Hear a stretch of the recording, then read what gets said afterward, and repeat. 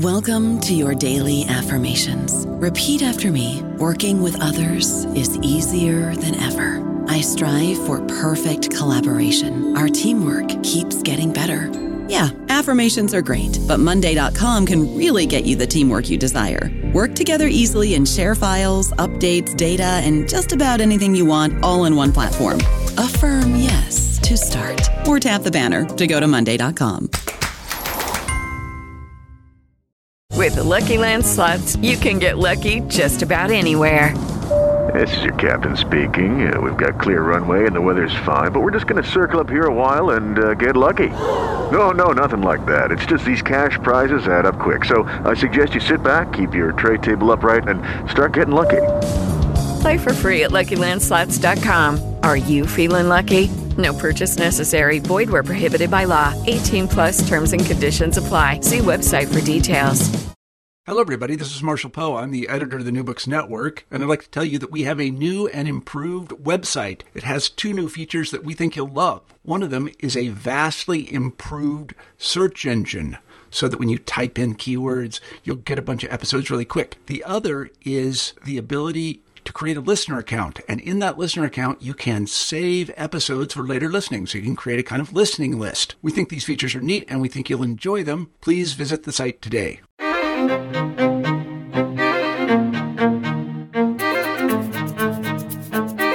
Hello, everyone. It's Ryan, coming to you from the New Books Network, Native American History Channel. We're going to be discussing Thunder in the Mountain by Professor of Law and History at Vanderbilt University, Daniel Sharfstein. Again, Thunder in the Mountains from Daniel Sharfstein. Welcome, Professor Sharfstein. Thanks for having me on the podcast. First, let's discuss the cover, okay? You have a pretty striking photograph of Whitebird Canyon, as well as composite photos of Howard and Joseph. Can you tell us more about how the cover was assembled? When I was at the point where we were discussing the cover, I was asked to provide as many images as possible to give their designers some ideas. Oliver Otis Howard and Chief Joseph were both photographed many, many times over the course of their lives. I sent a ton of photographs of both of them to the press. And then I also sent a number of photos of the landscape at various points along the Nez Perce Trail. In the course of researching the book, I traveled the entire trail. I took lots and lots of pictures, and I was looking at those pictures a lot of the time as I was writing the book. And the photos they selected included a picture of General Howard at a relatively young time. So he was in the Civil War when this picture was taken. It was after his arm had been amputated, his right arm, and he was a relatively young man in his 30s. And then they chose a picture of Chief Joseph. It was important to me that they selected a photo of him that was pretty close in time to the Nez Perce War. There are many, many pictures of him photographed towards the very end of his life, almost 30 years later. And they chose a photo from fairly soon after the surrender. The photo they chose that I took of the landscape was a picture from Whitebird Canyon, which was the site of the first battle in the Nez Perce War. And Whitebird Canyon is accessible from pretty close to the top of the canyon off the main road. And there's kind of a scenic overlook, and you can see the whole canyon as it ripples down towards Whitebird Creek and the Salmon River. But there's another entrance at the very bottom of the canyon. It's very unassuming, and there's luckily a really nice guide and self-guided walking tour. And so I was walking in Whitebird Canyon in the summer of 2013, And this was a photo from a point where I'm looking towards Whitebird Creek and the Salmon River. It would be the direction that the U.S. Army would have been facing, and it was from a place where really the first shots in the war were fired. So let's start exploring a little bit of the book and your approach to the study. How did you approach the history of the 1877 Nez Perce War? How did you approach narrating, framing, researching the 1877 Nez Perce War?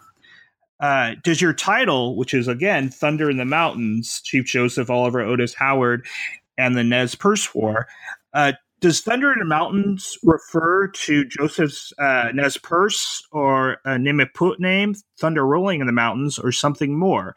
So again, how did you approach the study, and can you elaborate a little bit more on the title? So I'll say about the title, Thunder in the Mountains definitely is a reference to Chief Joseph's name, and even though this was in many ways a dual biography, it's a story of Oliver Otis Howard and Chief Joseph. I've always thought of Chief Joseph as the heart of the story. I think I also viewed the war as really the heart of the story, and the Chief Joseph's name, and also the descriptions of the war, which was fought in very mountainous terrain. People would describe it with all kinds of naturalistic metaphors.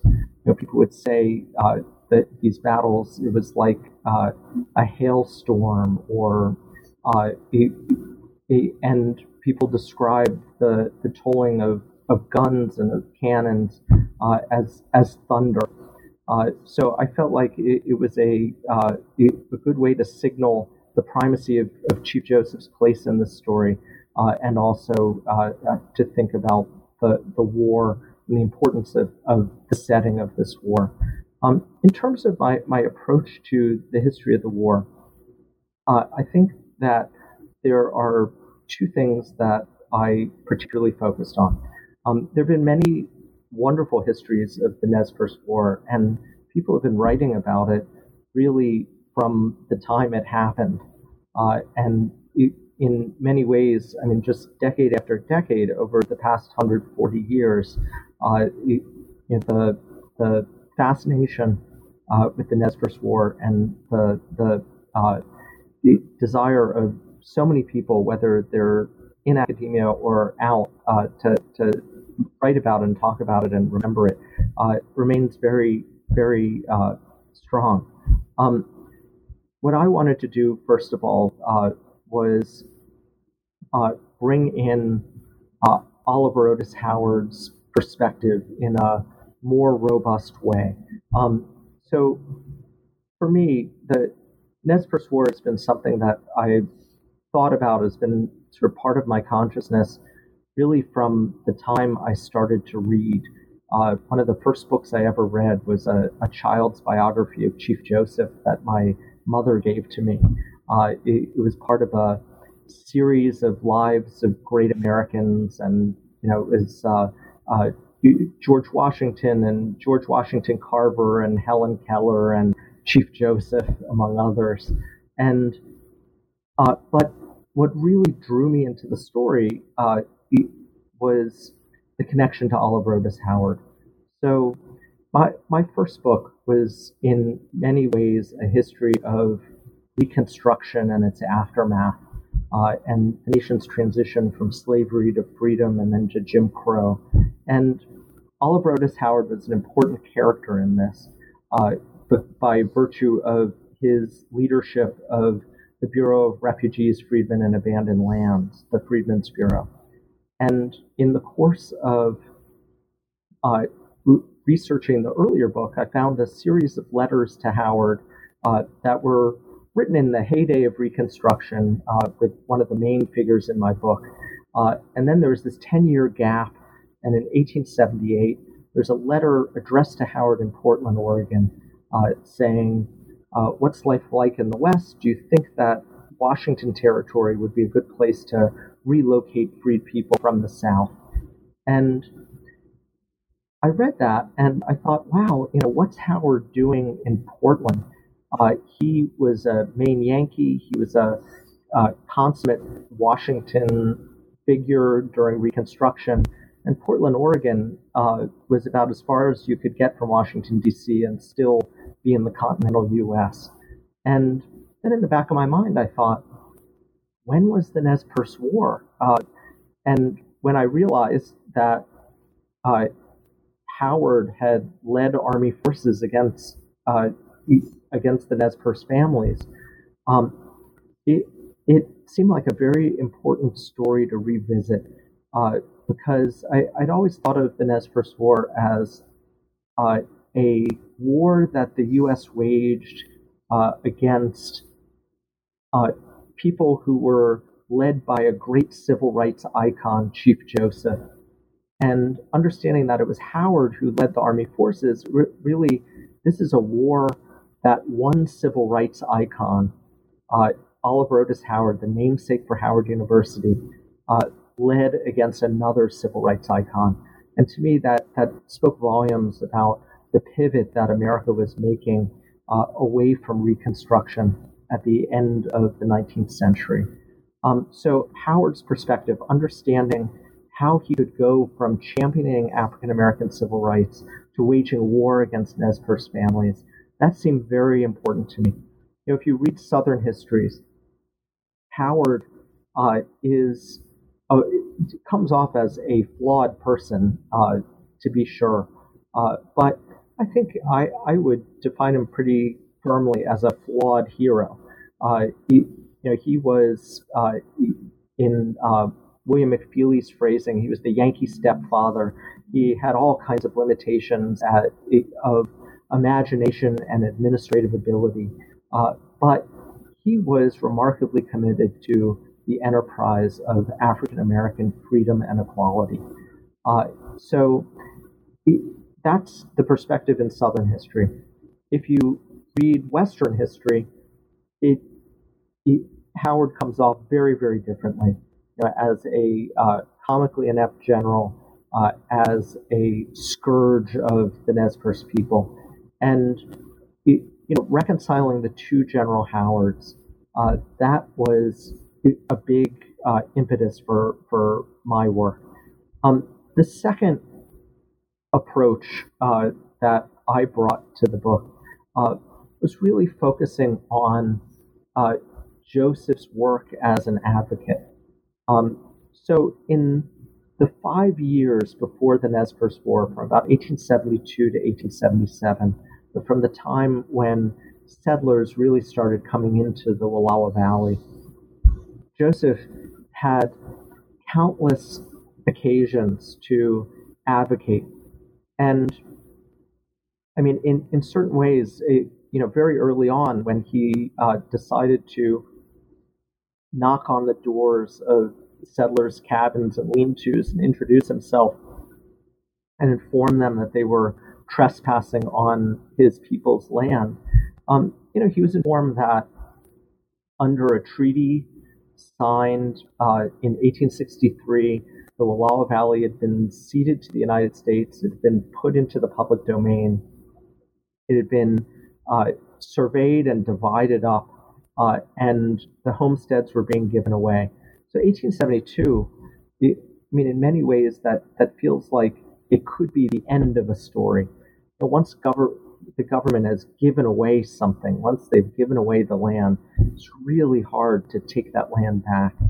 And instead of regarding this as an ending, I was very intrigued by the way that Joseph took this as a beginning.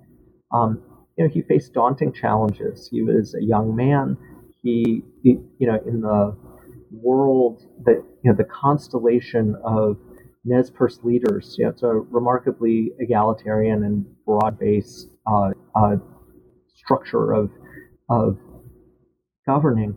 He was relatively low on on the hierarchy.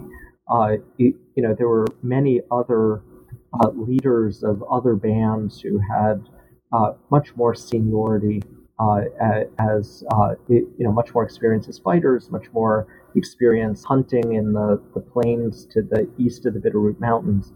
But Joseph really took it upon himself to try and reach out to the federal government and explain why his land had been mistakenly and unjustly taken away from his people. And that's really tough when you're in the Wallowa Valley, a couple thousand miles away from Washington, surrounded by mountains that were so steep that when the settlers came in, they had to take apart their wagons, haul them up the mountain, reassemble their wagons, and then coast into the valley. So figuring out who to talk to, figuring out how to get your words to leave the valley and connect to the nodes of power. This was certainly the cause of Joseph's life in the 5 years before the war. His experience connecting with and negotiating with the federal government colored his experience of the war. And then, at the end of the war, he uttered his famous surrender statement. He said, "I will fight no more forever." But in many ways, he kept fighting. He kept trying to reach out and negotiate with the federal government, and he was constantly trying to advocate for a better deal for his people. And thinking about how he was able to do that, to me, it said a lot about the structure of American power and the way it was very, very diffuse in the decades after the Civil War, right as the administrative state is emerging. And in certain ways, Chief Joseph is his message it can feel very modern. The way he talked about rights, the way he talked about the kinds of freedom and the kind of equality that every American should expect. His conception of citizenship that I think initially began as a conception of Nez Perce sovereignty, but then it kind of moves into citizenship and rights. But at the same time that his message was modern, his methods were also. It really he's making a plea for citizenship, for liberty, and for equality in an age of big government. Let's talk a little bit about Howard.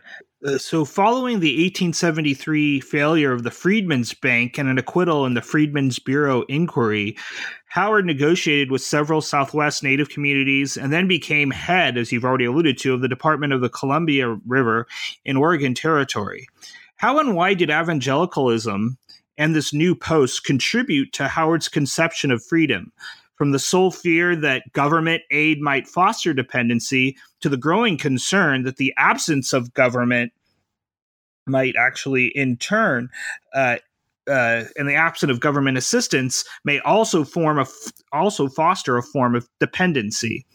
How did Howard, in a related fashion, conceive of the Nez Perce in the context of citizenship and equal protection? So Howard's conception of freedom, how it changed, and then his conception of the Nez Perce in the context of citizenship and equal protection. These are great questions.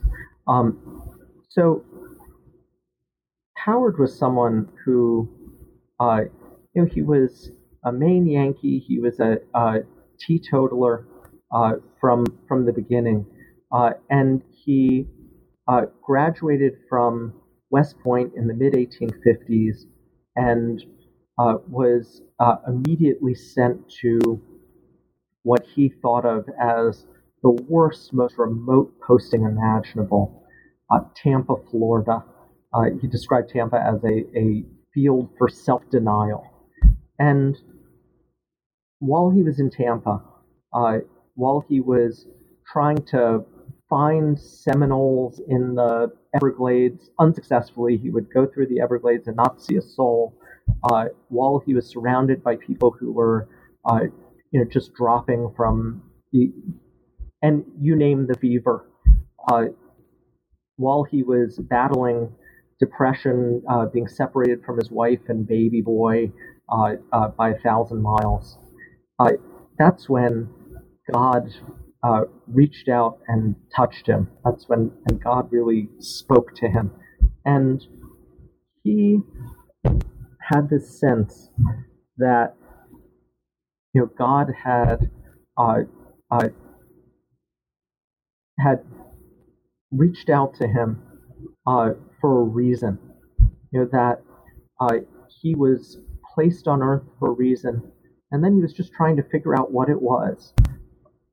And when the Civil War was beginning, it began right as he was thinking about leaving the army, going to seminary, and pursuing the ministry. But the war, it seemed like that was a path that was revealing itself. He thought the cause of union, must be why God had singled him out. And very early on, he was promoted to brigadier general without having been in battle at all. And it seemed like this was right. But then he started to revise his conception of his religious and moral purpose. And what really affected him deeply was the fact that when he was commanding troops in Northern Virginia, there was this constant stream of people who were crossing Union Army lines in pursuit of freedom. He spoke to many of them. He had this dramatic encounter where a woman and her baby came across Union Army lines and was pursued by a woman who demanded her property back.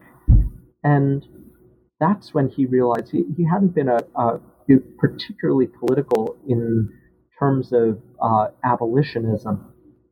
But that's when he realized that the abolition of slavery, that the cause of freedom was really his purpose. Very early on, he thought that African Americans should be armed and should be fighting in the Union Army.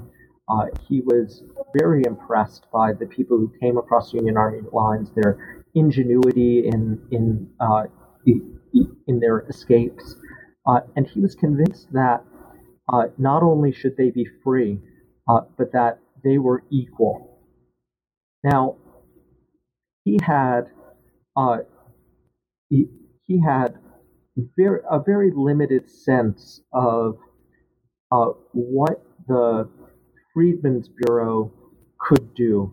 I mean, to a certain extent, he couldn't imagine beyond the basic Republican Party talking points about the links between government aid and dependency, the sense that the Freedmen's Bureau would have to be very limited and very temporary in its scope. But at the same time, he remained remarkably committed to a very unitary sense of equality. He wasn't someone who, unlike other abolitionists, was slicing and dicing equality into political equality and social equality. Rather, he viewed African Americans as equal and fully capable of every privilege of citizenship. And to his mind, in the absence of much government help, he would pursue policies that would allow African Americans a fighting chance to leverage themselves into a position of meaningful equality. So first off, he was deeply committed to education and funding education, funneled a lot of Freedmen's Bureau money into education at all levels. And when a group of influential evangelicals proposed opening a school to train preachers in Washington, D.C., who came out of the freed people, Howard really he spearheaded the effort to broaden the scope of that educational institution, to reconceive of it as a full university, with a college and a normal school to train teachers, and a law school and a medical school. And so, it was almost a given by the time by the time Congress chartered the institution, that it would be named after him. He funneled a lot of money towards Howard University, but he also had this vision of equality and how to achieve it when maybe the government wasn't quite up to the task of being particularly supportive of that. The other mode of leverage into equality, at least in the earliest days of the Freedmen's Bureau, was through the potential redistribution of hundreds of thousands of acres of confiscated rebel land. And Howard tried to do that, and tried to essentially root African American equality in property ownership. As small freeholders, they would be able to be independent of their former masters. They'd be able to support themselves. They wouldn't be the victims of the markets for employment and for international cash crops. But President Johnson rescinded that order, and Howard didn't have the imagination not to be a good soldier and go along with it. He was someone who,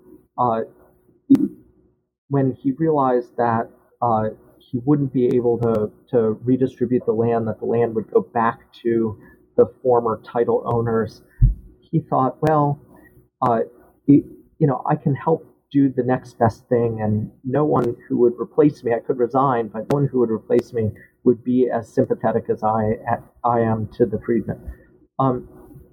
Now, moving west,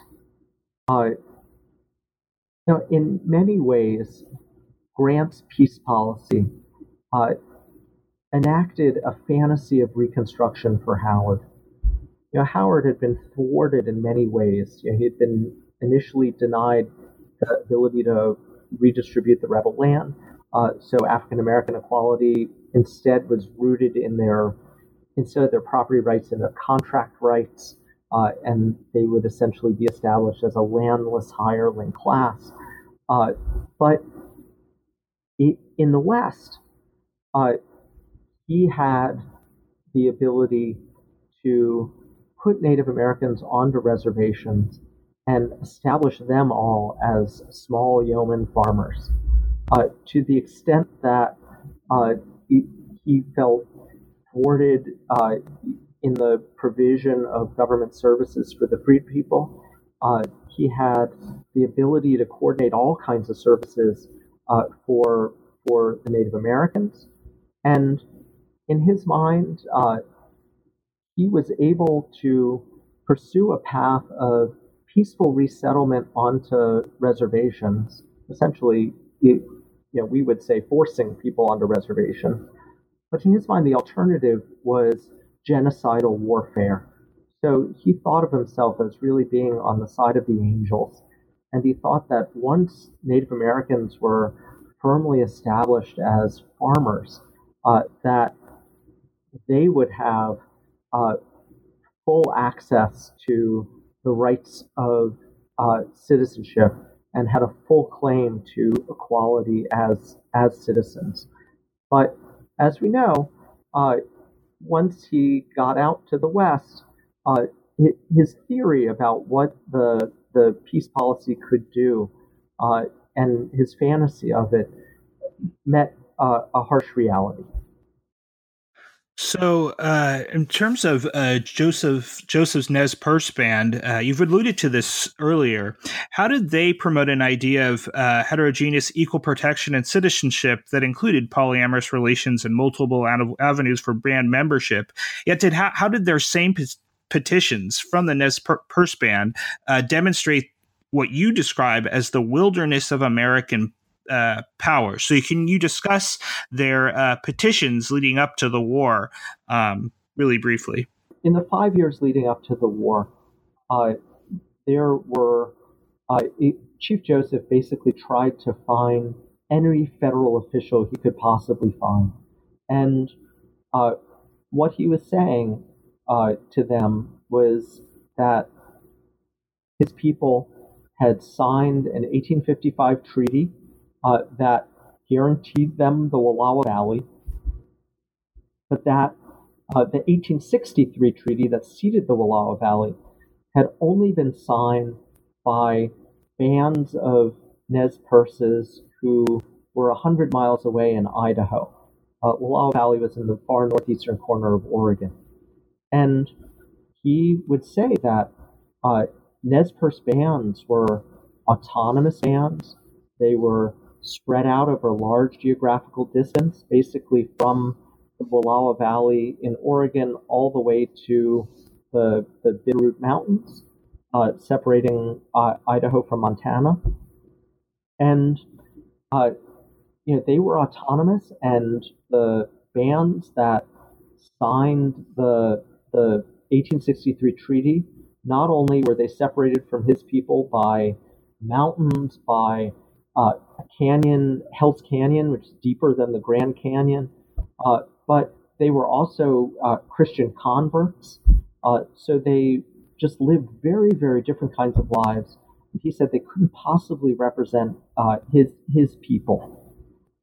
So the pleas of his band were a plea that their representation at that treaty council was necessary for it to bind them.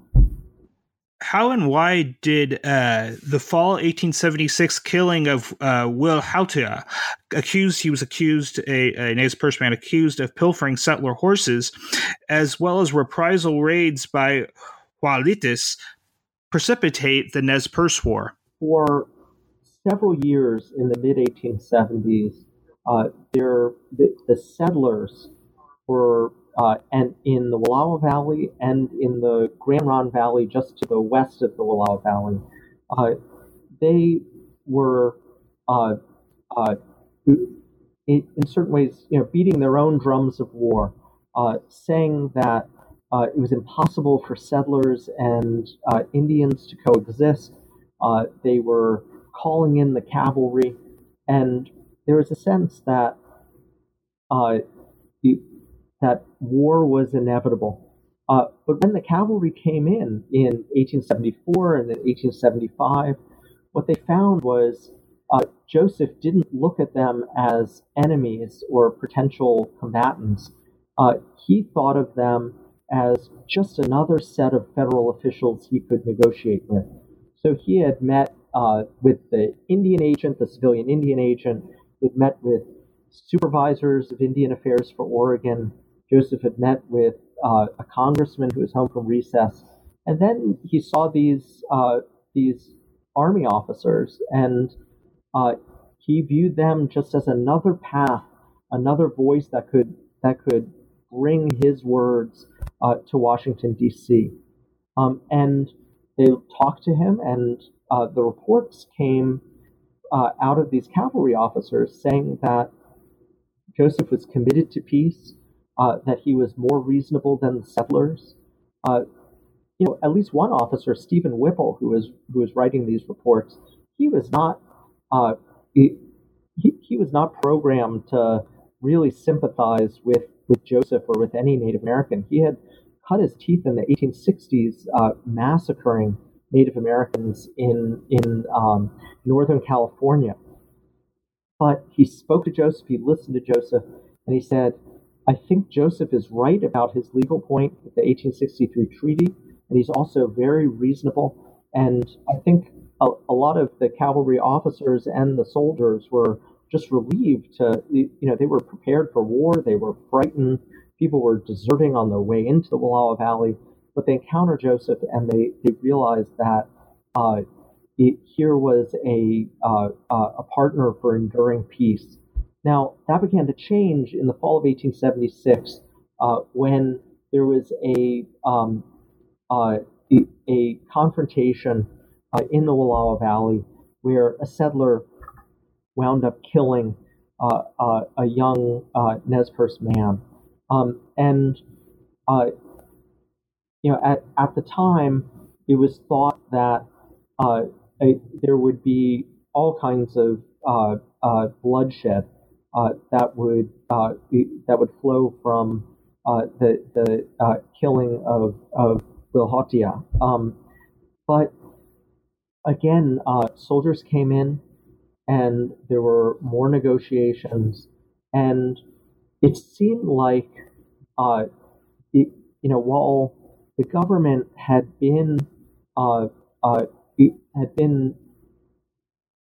pushing Joseph to relocate to the reservation and was saying that the 1863 treaty absolutely applied, the result of the negotiations in 1876 seemed to be a reopening of the case.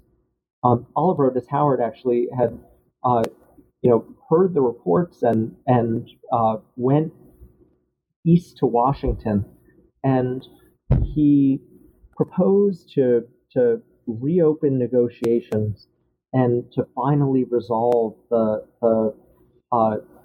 Wallowa Valley problem, which, in the wake of Custer's Last Stand, the Battle of Little Bighorn, he identified the Wallowa Valley as the next flashpoint for a big Indian war. And to a certain degree, Howard's move, it promoted, it was a mode of self-promotion, and it allowed him to address certain issues head-on that he had been really raked through the coals over during Reconstruction. A lot of people would make fun of his abilities as a general. During the Civil War, he was called Uh-Oh Howard instead of O.O. Howard. But he was able to advocate for himself in Washington, D.C., that not only was this going to be a big war, but he was uniquely qualified as someone who had had a pretty good track record of convincing Native Americans to move on to reservations, that he was the man for this job. Also, he had been faulted in many ways for fiscal impropriety during Reconstruction with the Freedmen's Bureau, and newspapers, Republican and Democratic, reported that by reopening this situation and renegotiating and resolving the Wallowa dispute, he could save the government tens of millions of dollars that otherwise would be spent in a war. Now, he went back to the Northwest. He had assembled a committee that was empowered to negotiate the final status of the Wallowa Valley. So essentially, Joseph felt he had succeeded in kind of reopening this situation. But when Howard got to the Northwest and was face to face with Joseph, Howard said, we are not going to let you keep the land.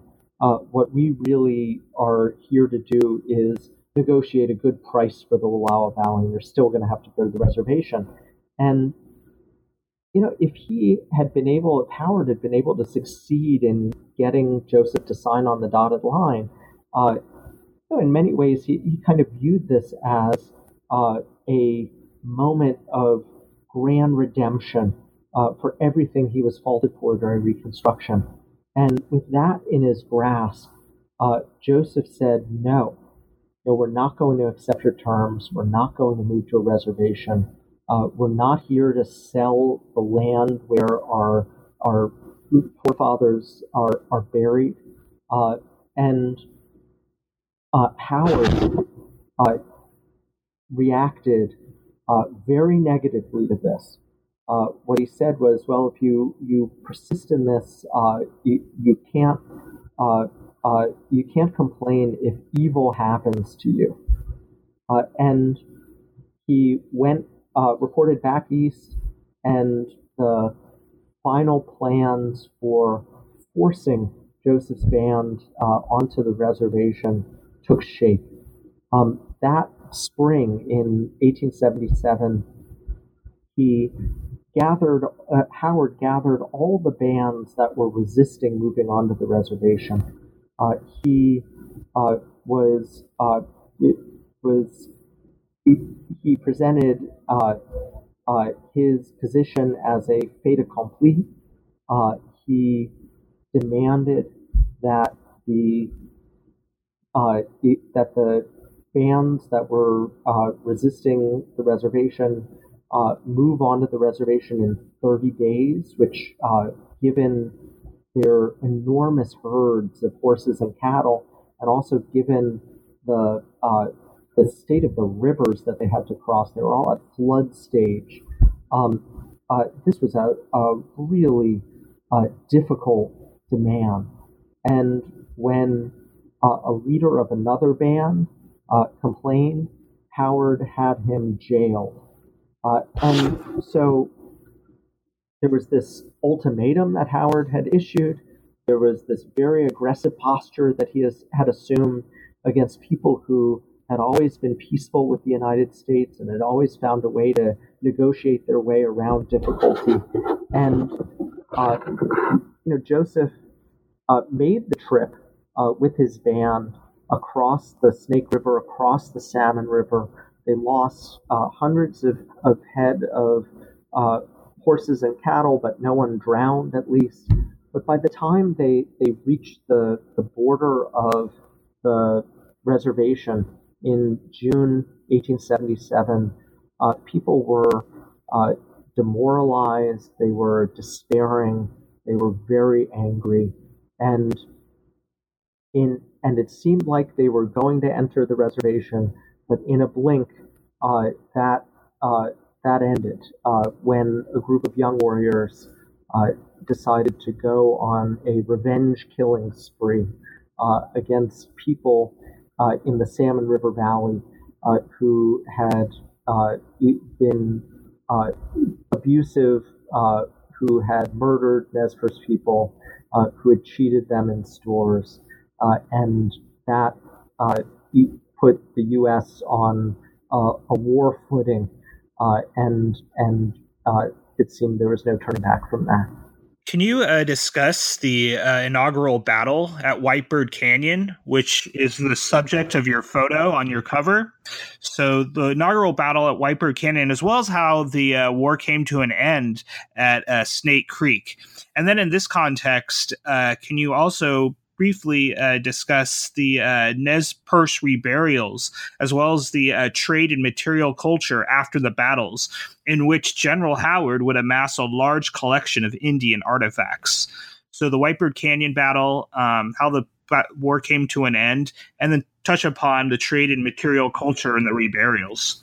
After the initial killing spree along the Salmon River Valley, the Nez Perce bands that had gathered to move onto the reservation, instead they moved away. They moved to a traditional campground near the Clearwater River. They moved then to another place, which was a cave where they stayed, and then finally they moved to the bottom of Whitebird Canyon at a traditional campsite that was reasonably well protected, but while they were moving around, whenever they encountered, there were warriors and war parties out that were fighting and killing settlers in an area called the Camas Prairie in Idaho. And the army Howard was waiting at Fort Lapwai on the Nez Perce reservation, expecting Joseph and his band and the other bands to settle. But when word came about these killings in the Salmon River, he sent word to gather troops from the entire Department of the Columbia and beyond, and while he was coordinating the arrival of troops and supplies for a major military expedition, he sent out a couple of cavalry companies to try and relieve the settlers who had holed up for their protection in a town called Mount Idaho. When they got to Grangeville, Mount Idaho, settlers saw the army and said, "We know where the Nez Perce bands have gone, and you've got to get them now. They're at the bottom of Whitebird Canyon, and what they might do is cross the Salmon River, maybe even cross the Snake River and head back into the Wallowa Valley.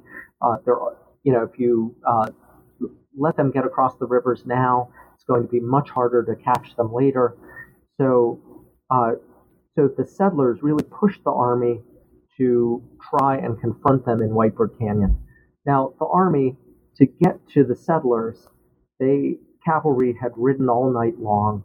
The soldiers were exhausted, the horses were exhausted, but then they kept going, and for another night, essentially made their way to Whitebird Canyon, and in the early hours of the morning, in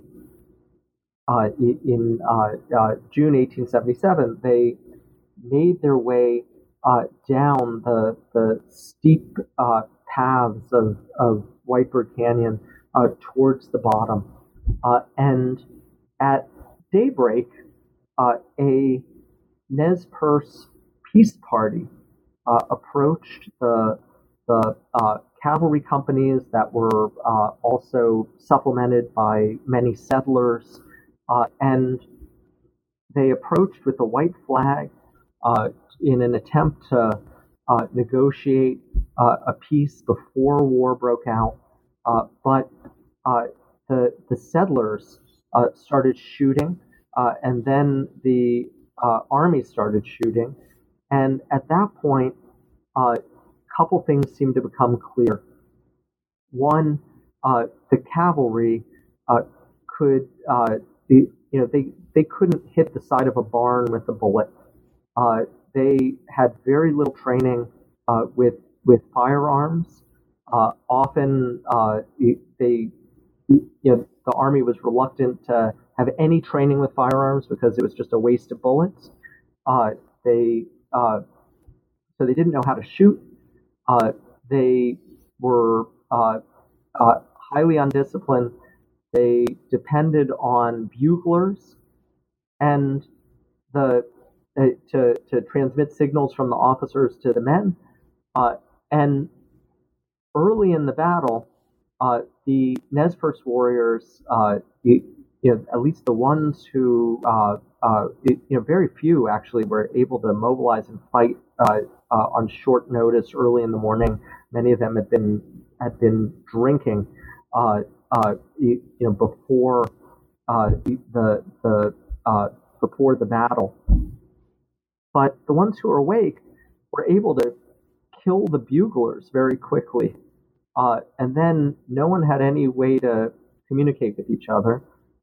Very quickly, the Nez Perce warriors had flanked the army. The settlers who were guarding the flank just ran away so quickly that the Nez Perce warriors wondered if they were real, if there had ever been anybody on the flanks. And then the army soldiers panicked and had to retreat. And what they realized was, they had come down the steep canyon, and now in retreat, they actually had to run uphill, very steep, and it was really hard to do. And the Nez Perce warriors who go up and down mountains and canyons had much more experience with that terrain. It was much easier for them to go uphill, and it was much easier for them, even with much worse weaponry, to kill dozens of soldiers. And at the end of that, it seemed about a third of the cavalry had been killed, and the rest, kind of found their way to the Camas Prairie. And it seemed after that, it was going to be total war. It also meant that the Nez Perce warriors had a cache of weapons and ammunition that they didn't have at the beginning of the battle. And it was a lesson for Howard that bold army action might not actually win the day immediately, especially in this terrain. Now, flashing forward from June 1877 to the very end of September, very beginning of October 1877, the final battle was at Snake Creek, just north of the Bear Paw Mountains in Montana, about 40 miles south of the Medicine Line, the Canadian border. And by that point, the Nez Perce families had been outrunning the army, had been consistently ahead of them for most of 3.5 months. They referred to General Howard as, he was not only cut arm, but he was also General Day After Tomorrow, because he was so far behind them. And they had pursued a very quick path through the Buffalo Plains of Montana, but towards the end, there was a leadership switch, and Chief Looking Glass, who had taken over the tactical side of the Nez Perce bands, had wanted them to slow down. And so they were slowly making their way to the Canadian border. I think in large part they still had this herd, and the herd was looking ragged and fatigued, and so this was a way to strengthen their herd before they embarked on this new life in Canada, so they could start in a position of wealth and strength. They had a chance to, they finally found some buffalo, so they had a chance to hunt some buffalo, which also meant wealth, but also sustenance. And so they had slowed down. They knew that Howard was way behind them, really hopelessly behind them, but they didn't know that Howard had sent a message to Nelson Miles, who was the commander of the garrison at the Tongue River Cantonment, and Miles and his cavalry raced towards the Canadian border in hopes of intercepting the Nez Perce bands. And at Snake Creek, they surrounded them.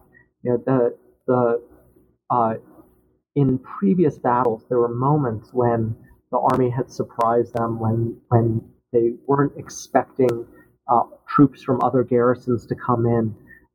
But the Nez Perces had always been able to hold on to their horses. And as long as they had their horse herd with them, they had the means and capacity to escape.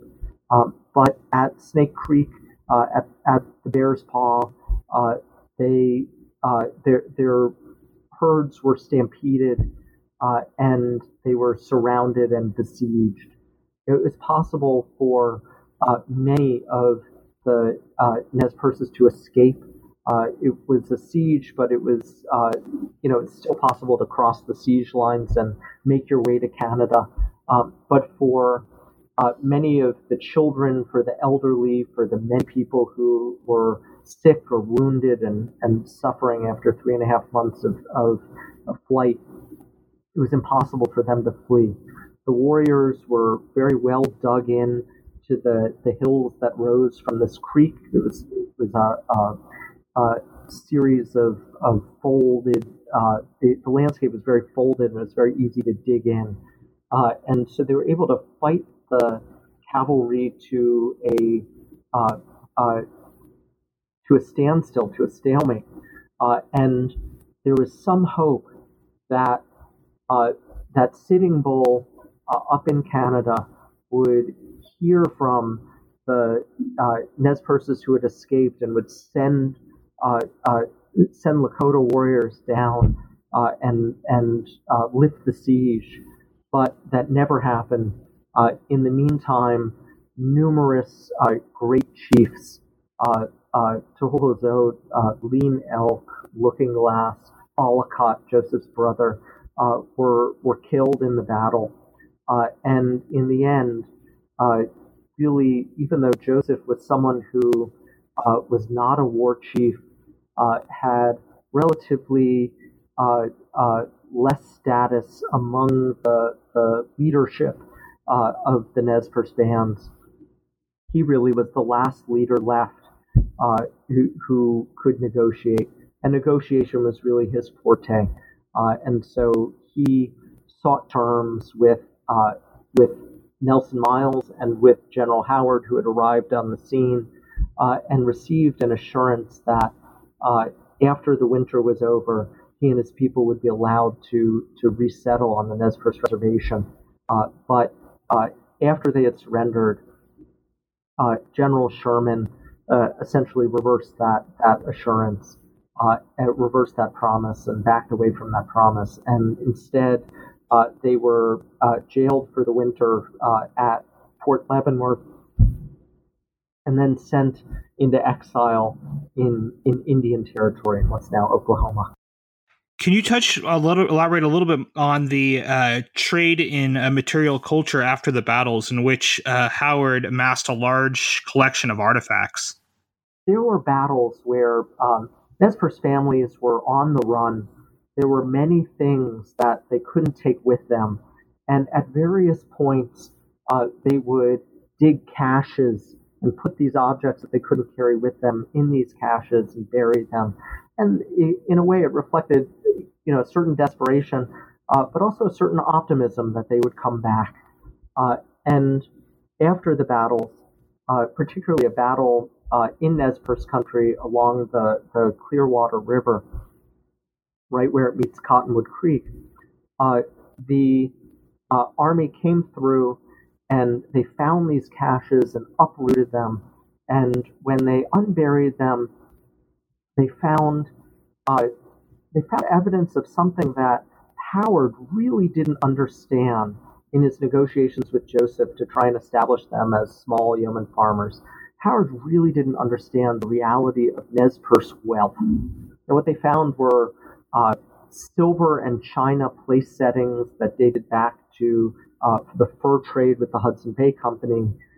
They found these spectacular beaded horse bridles and beaded garments, and there was just incredible evidence of the fact that Joseph Span's traditional life as herders was really lucrative.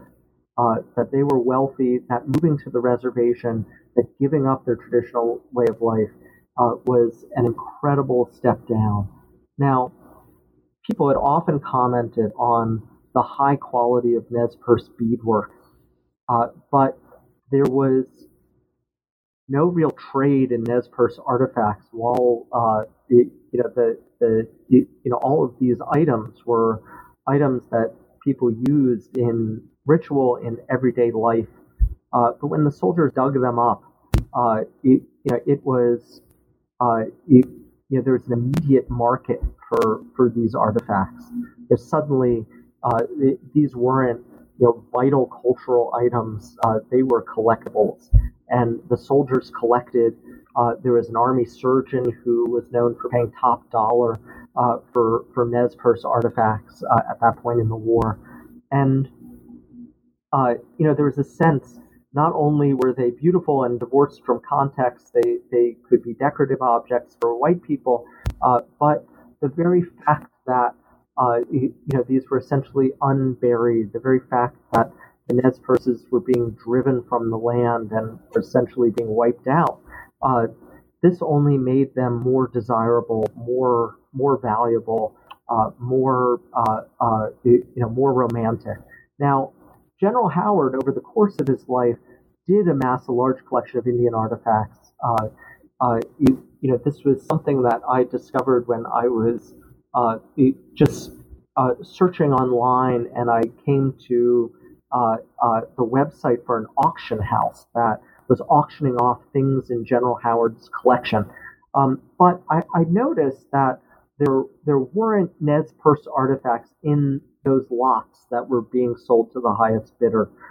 So it's unclear to me whether Howard personally collected and profited from the Nez Perce War, or whether he just developed over the course of his career a taste for Indian collectibles. Appreciate the clarification. So for our final question, I wanted to go into a little bit on the post-war memory. So why do you think Joseph, at the 1904 Carlisle Indian School graduation, why did he ultimately defer, or do you argue that, defer to Howard's speech and his sort of narration of the memory of the war? Why did Joseph capitulate at that 1904 Carlisle Indian School graduation, which they both attended? And then also, can you touch a little bit on Charles Scott Erskine Wood, lest we forget him, a colorful character from your book? How did the memory of the war figure into his 1900 anarcho-democratic, I say democratic, but then he did not really like being called democratic, his critique of U.S. imperialism and imperial markets. And Wood was the son of a former cotton farmer. Why can you touch on how the memory of the war affected Wood as well? So in 1904, 27 years after the Nez Perce War, and really just months before Joseph's death, Joseph and Howard were both sitting on the dais as honored guests at the Carlisle Indian School for graduation exercises. With them was Richard Henry Pratt. It was his last graduation as headmaster of the Carlisle Indian School. And for Joseph, I mean, in many ways, it must have been just a tragic and horrifying sight to see Nez Perce children and children of many other nations with their heads shaved, dressed in military uniforms, doing military exercises. Speaking in English, they were punished if they spoke their native languages, and essentially embodying Richard Henry Pratt's call to kill the Indian and save the man. This was his nightmare. It was why he had fought the Nez Perce War. And at the same time, when Howard gave a speech that seemed to be begging for forgiveness and absolution from Joseph, I think it's really the closest Howard ever came to really admitting that he was wrong. There are other ways he seemed to show his guilt. He could never stop writing about the Nez Perce War, for example. But Joseph stood up, and he didn't do his talking in English. He was maybe one of the few Native Americans to be able to speak their language and not be punished at the Carlisle Indian School. But Joseph looked Howard in the eye and said, "I forgive you." And that was really puzzling to me. What was going on? Had Joseph just given up? And to me, I found a little traction on this issue when I was reading letters that Howard and Pratt had written in the immediate aftermath of the graduation ceremony, where he forgives them, and then in their letters, they almost immediately afterwards, they're advocating for much more money to be channeled to Joseph's band that at that point was 20 years out of exile from the Indian Territory, but was still in exile in the Northwest on the Colville Indian Reservation. And it seemed that Joseph, you can really see how he never stopped advocating, never stopped, in a very pragmatic way, trying to get the best deal that he could get at any given moment for his people. And I see that final absolution that he seems to give to Howard less as a surrender and more as a moment of opportunity that he sees to try and get resources for his people so they could live their lives. With respect to Charles Erskine Scott Wood, Erskine Wood was a man who was West Point class of 1874, which meant he was too young to really understand the politics, the stakes of the Civil War. And at West Point, if you're there from 1870 to 1874, there was this palpable sense that you had missed the big one. And there was a real sense that it was unclear what purpose serving in the Army served. For Wood, he was kind of a tabula rasa in terms of his politics. He really liked West Point, not because of any noble idea serving his country, but because he thought they gave, really great waltzes. He loved to waltz above anything else.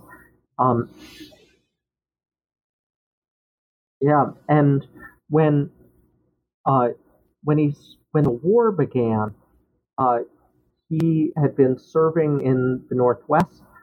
He had befriended Oliver Otis Howard, and he had the war.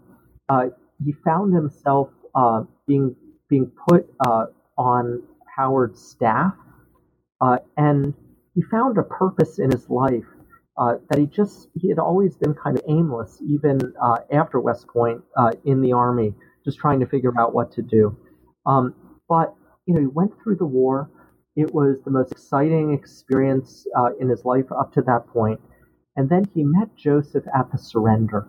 And in the 24 hours that followed, he was Joseph's minder, and they spent much of that time talking.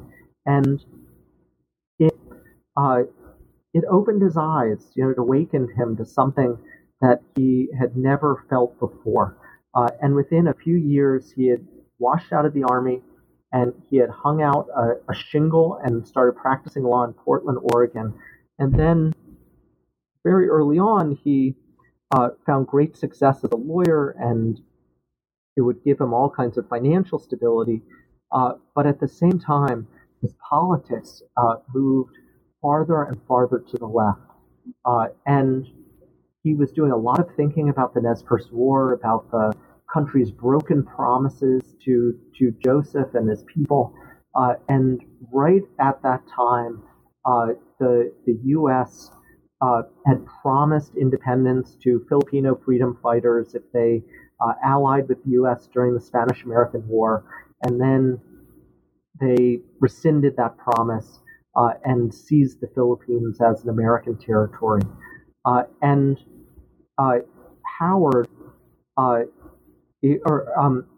Wood, he was appalled by the U.S. conduct of the Spanish-American War, and there were many Democrats who were critical of this Republican War and particularly the imperial adventure in the Philippines.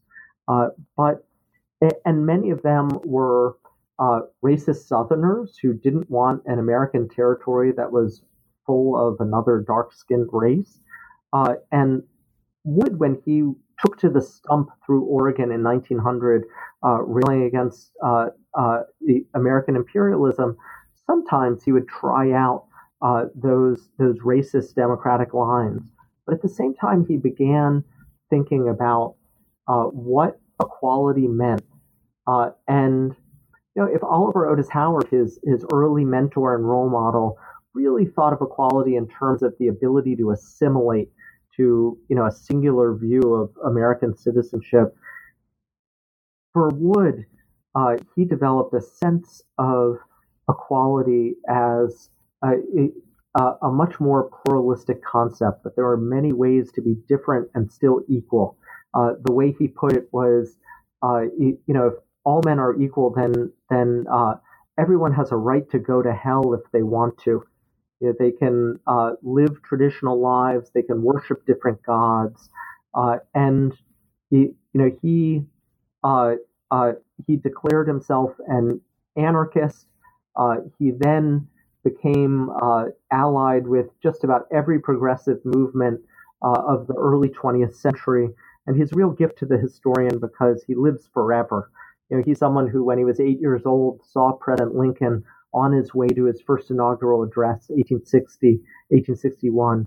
And when he was 90 years old in 1942, he showed up at the San Francisco headquarters of the Immigration and Naturalization Service and demanded that they release his friend who was being held as a Japanese enemy alien. And he then wrote a letter protesting the internment of Japanese Americans. And between the 1860 and 1942, it's a remarkable journey through, and it really shows the bridge that of the Nez Perce War between the Civil War and Reconstruction, and then the causes and concerns of the 20th century. And as Wood made this remarkable evolution, he again and again came back to his time with Chief Joseph. They met after the war. He sent his son to live with Chief Joseph over 2 summers in 1892 and 1893. And throughout his life, Chief Joseph was his guiding light. And you see how Joseph is this really important figure who really worked his way into the DNA of the modern American left. Well, I thank you for being on our podcast today, Professor Sharfstein. Is there anything that we can expect from you next that you can disclose at this time, or do you plan on taking a vacation, or what's next for you? That's a great question. Both of my books, my first book was really about race and the color line, the invisible line. This book is about Western conquest and citizenship and liberty and equality. And to a large degree, they're about what values make us American. How do we define ourselves as an American, and how law works its way into our identity as Americans. And I thought for a third book, I would want to focus on immigration and assimilation. And I'm now doing some research into immigrant communities and their conflicts with each other in the early 20th century. And at this point, it's still very much in its early stages, but it's so far been a very exciting new way to explore this enduring theme. I'm sure our listeners will be looking out for that. Again, thank you for being on the podcast. This is Ryan Tripp on behalf of the New Books Network, the Native American Studies and History channel, signing off. I'll see you next time.